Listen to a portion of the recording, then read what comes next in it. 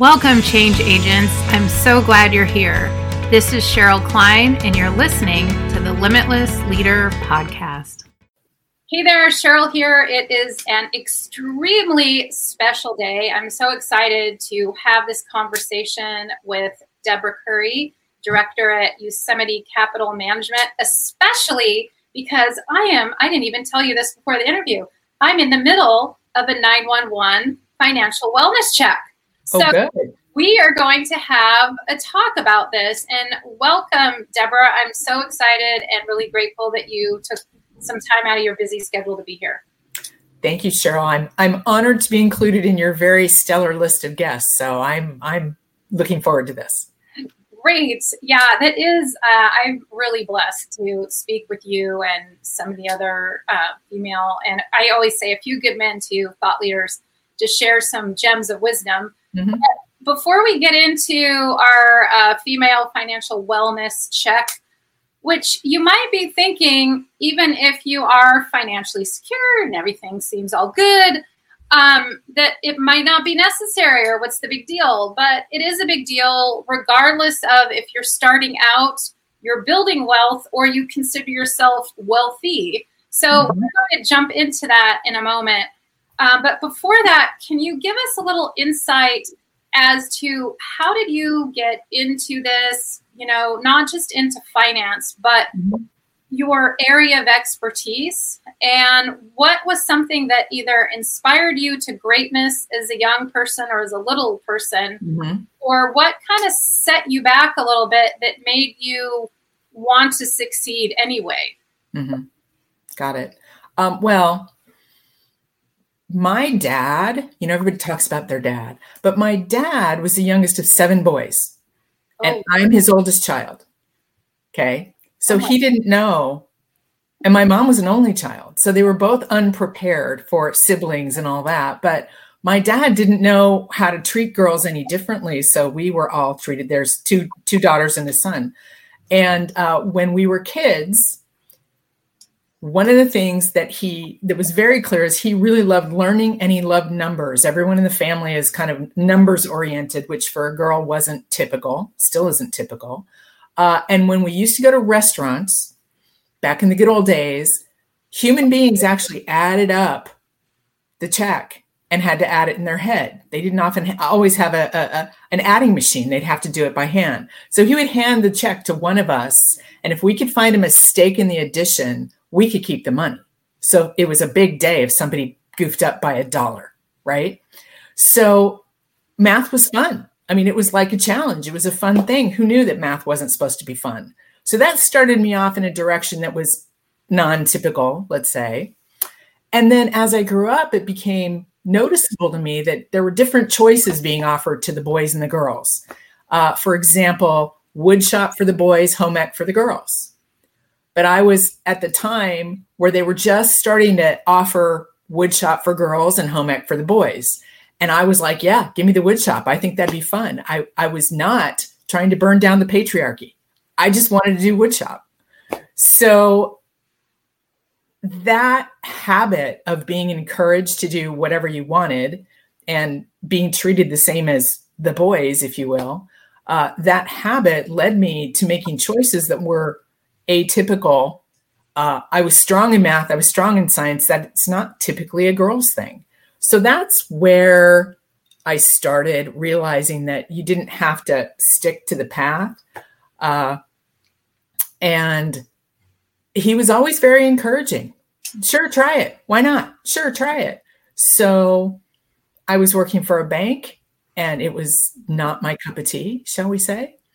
And I ended up working for Merrill Lynch, and it was 100% commission, which was insane. And it was like, sure, try it. Why not? So that was sort of the background. And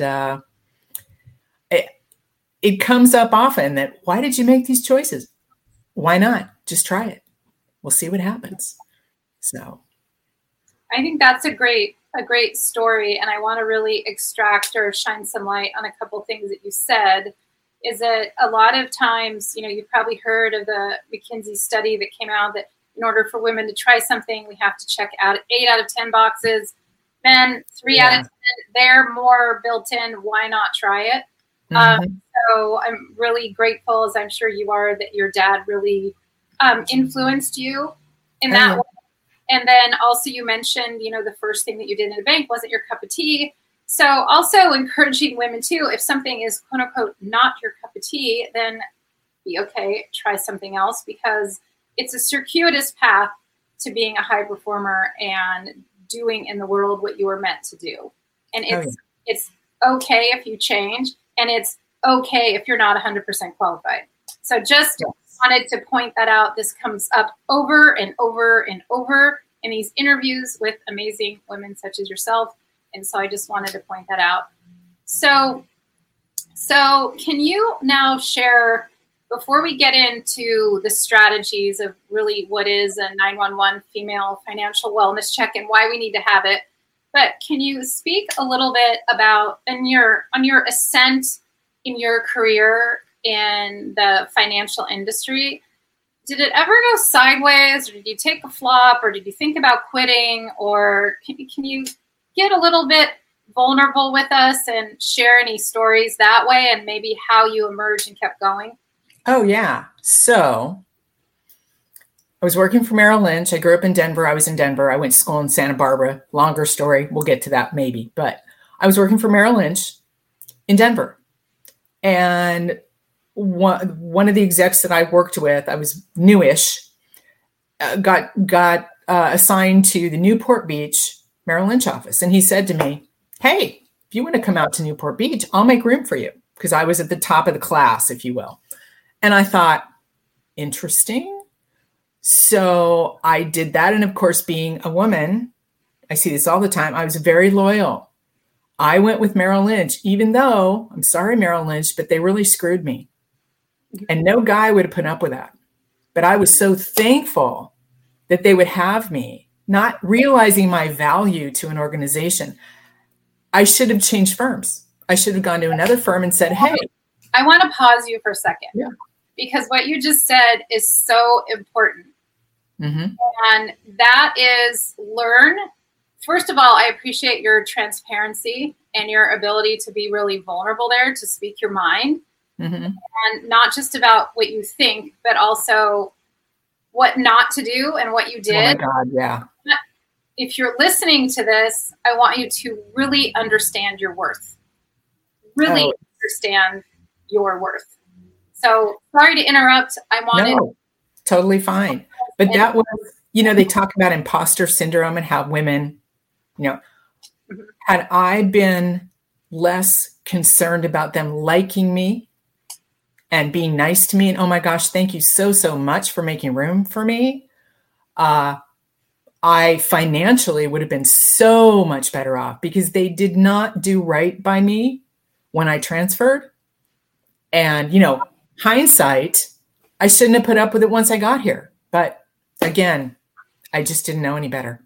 So it taught me, unfortunately, that, and we've all sort of learned these lessons. It taught me that the company doesn't care about you as much as you care about you. Even though they say, oh, we're a family, we take care of our own. Yeah, no, they don't.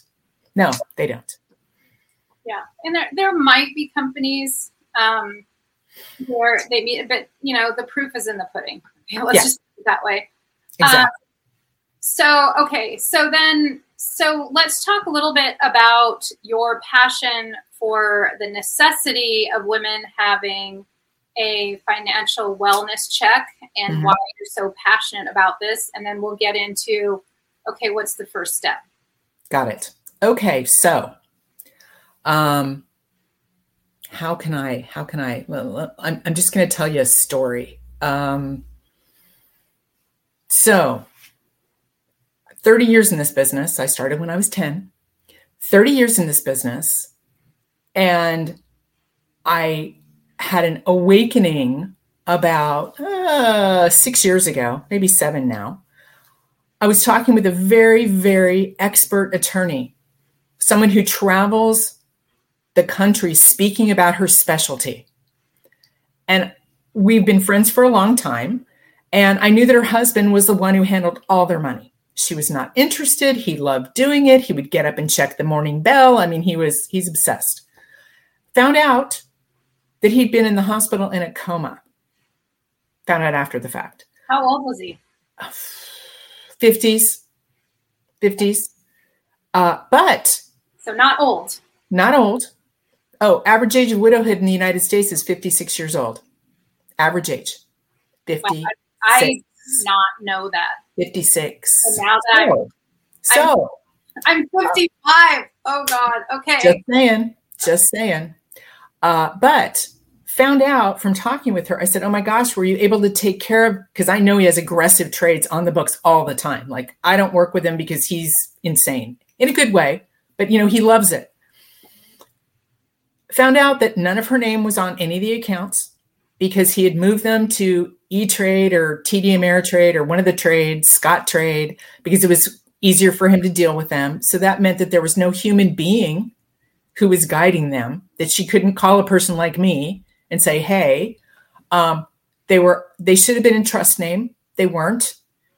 If he'd been in a coma for any length of time or had, God forbid, died, she would have been screwed because this is in California, probate court.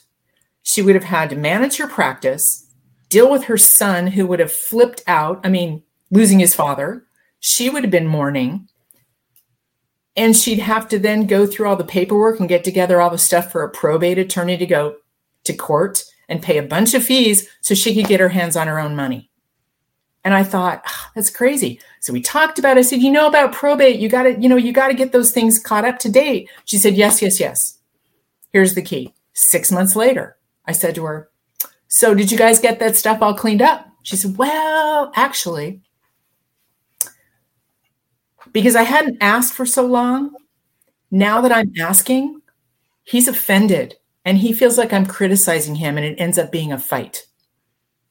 So that's when the light bulb went on. I thought, oh my God, we are so busy doing our jobs and being leaders and running companies and being lawyers, and we're delegating this decision, but really, are we abdicating? Because now, anyway, so I realized I have to get ahead of this. I have to get to women before there's a crisis. Have to, because there's no reason this can't be handled well if it's handled in advance. So that just lit a fire under me. I had the experience. My husband was diagnosed with Parkinson's disease at 49. My kids were 4 and 6. And I was in a business where I was 100% commission. Super. And so I've lived that, and I've seen a lot of people who've had the same experience. And so it's my mission to help people either unwind that craziness when they've already hit the wall, or nudge them into, hey, you must get a grip on what's going on in your financial life. So, you got to do it. No, it's not necessarily fun. You don't have to love it. You need someone like me, your advisor, me, someone who can help you get through it. You can delegate a lot of this, but you still need to know what's going on. Yeah, definitely. And so what I'm hearing is that this is an educated, successful, very successful, brilliant, smart woman who this could have just been disaster, and it also created a lot of conflict. So let's just say I'm thankful that her husband didn't die or didn't. Husband didn't die. Everything turned out fine, but it was a great learning experience for me. But let's just say I just assumed other things, and I realized I was wrong. Let's just say, because not everyone's that lucky. So let's just say not in her case, but someone else's case, the husband dies or the husband decides to marry someone who's 30 or I don't know, whatever happens. So then what happens if they didn't take action? So tell me about the financial fallout. Well, I'll give you an example. Elderly couple. She is the one who's sicker than he is, but he's taking care of her. Caregivers die before the person they're taking care of as often as not because of the stress, interestingly enough. So husband, and these people are in their 80s, so this is a very traditional arrangement, right? So he took care of all the money. Their daughter, who's a friend, said, I'd really like you to just chat with my parents and just do a financial evaluation and make sure everything's set up right. Mom wanted no part of it. Dad was very interested. So, of course, you know where this is going. Dad dies. Mom goes to look at the account at the local brokerage firm, and it's in his single name. Millions of dollars. Now they have a trust and they're married. Shouldn't be a problem, right? A year in probate court and $30,000 or $40,000 in legal fees to get her money put in her name. And during that time frame, Dad was always transferring money from the dividends out of that account into their checking account. Well, she started running out of money, couldn't get to the brokerage account. Her kids had to start paying her bills until they could get this unwound. That's just one story. And it turned out okay, but it took 18 months and a lot of money. It was such a waste. And it was so much stress for the kids. It just didn't have to be that way. And again, if they were my people, I'd say, I'm sorry, this needs to be in your trust name, period. End of story. You're doing it. You don't have a choice. Got to be done. So that's one. So often we find there's a statistic that when women get dumped with the financial reins in a crisis, divorce, somebody dies, somebody has a disease, or they're in an accident or what have you, they find a negative situation, a negative surprise more often than not. I think it's 2 out of 3 times or 3 out of 4 times. And so often what I find is it was a matter of not getting ahead of it. The estate plan isn't updated, or they don't have an estate plan and they have to go through probate, which is a standard 18 months in California and a huge probate fee. It's I think someone will correct me, but I think it's 5% of the value of the assets. So if you've got a house and you've got a portfolio and, a $5 million net worth is an expensive probate fee, and you have to deal with the California courts. And oh, by the way, it's not private. Every Looney Tune relative of yours can find it, and every friend can find the information. There's no reason for it. It's just, it can be avoided.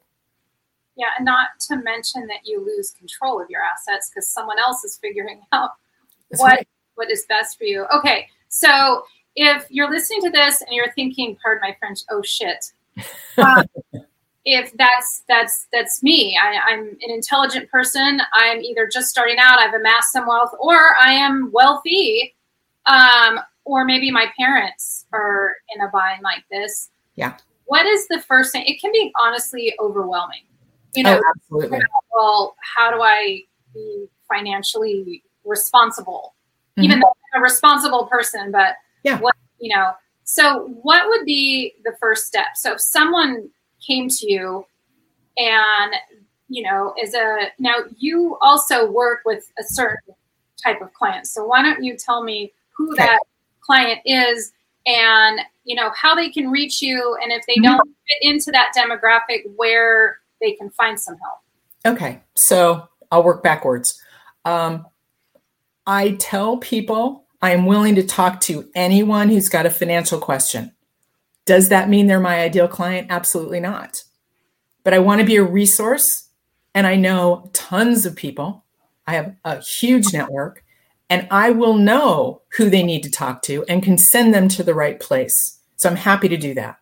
I have dealt with people's kids, who want to do certain, and I've given them instructions or helped them get to where they need to be. And I'm like, you know what, check in with me in 6 months. We'll have a 30-minute conversation. We'll see how you're doing. But they're not going to be a client. The people that I can give the most value to are the ones who have complicated situations. They've got a net worth that's sizable, $4 or $5 million net worth. They've got real estate, and they've got a company they own, or they're part of a company that they're a C-level person, and they've got a lot on their plate, and handling their money needs to be delegated, but they can't ignore it. Because it has to be someone who appreciates hiring an expert. If you do your own taxes, you probably aren't my client. If you need someone to do your taxes because they're complex, you could be my client. And how do you start? Okay. So I end up talking to a lot of people. I get sent people who are caregivers or their parents are sick. You mentioned parents, and they know nothing about the situation.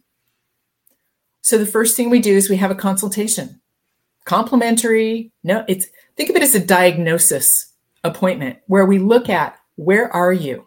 Just tell me everything you know about your money. It doesn't have to be, let's just gather everything together in one big pile and see where you are today. Just see where you are. So what you are starting with is, do you have a statement for all your accounts? You should have a file at the very least with a statement for all your accounts. And yes, I know everything's electronic these days, but once a year, you should have a printout. Do you know where your trust is if you have a trust? If you don't have a trust, do you have a will? And I give people a checklist. I give them a checklist and say, see if any of these things apply to you. Let's gather all that together. And that's where we start. Because honestly, I compare it to going to the doctor. I can't call the doctor and say, well, I've got this pain and here's what's wrong. I call the doctor and I say, I've got this pain. And you know what they say? They go, well, come on in and we'll do a workup on you and we'll see what it might be. And that's what I'm talking about. We're going to do a finance physical, if you will, and just see where you are. And often what I need to do for them isn't top of the list of priorities. Often it's, you got to update your beneficiaries because your ex-husband is still your beneficiary. Did you know that? Oh yeah, I was supposed to change that. Yeah. You want to change that. Or your ex-husband is the one who still has the power to pull the plug on you in your trust. You definitely want to change. That isn't something I can do, but it's something they forgot about. So that's my job, is to figure out the priorities by just doing an evaluation and helping people get a to-do list. That's first. Yeah. So it sounds like then if you're listening to this and you're thinking, oh no, what do I do first? It sounds like gather all of your statements together, go online. If you don't have your passwords, figure out what they are, get them, make a binder and have a good snapshot of what that is, assess if you have a trust, you have a will, and you have all those things together. And your tax return. I'm sorry. If you are signing your tax return and you haven't looked through it and you don't understand it, please let me help you walk through that. You're signing it, ladies, gentlemen, whoever's not actually doing it. You need to know what you're signing. I think that's a huge one. Again, we're busy. We're trying to do a million different things, which we are. And just because we are brilliant, smart, running a successful business and living in a big home and driving a nice car, what have you, doesn't mean that we're being financially responsible for ourselves.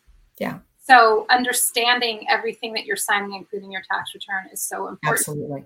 And it looks, I am really good at what I do, but I am not really good at other things. I am not great at, I wouldn't try and go online and do my own legal paperwork.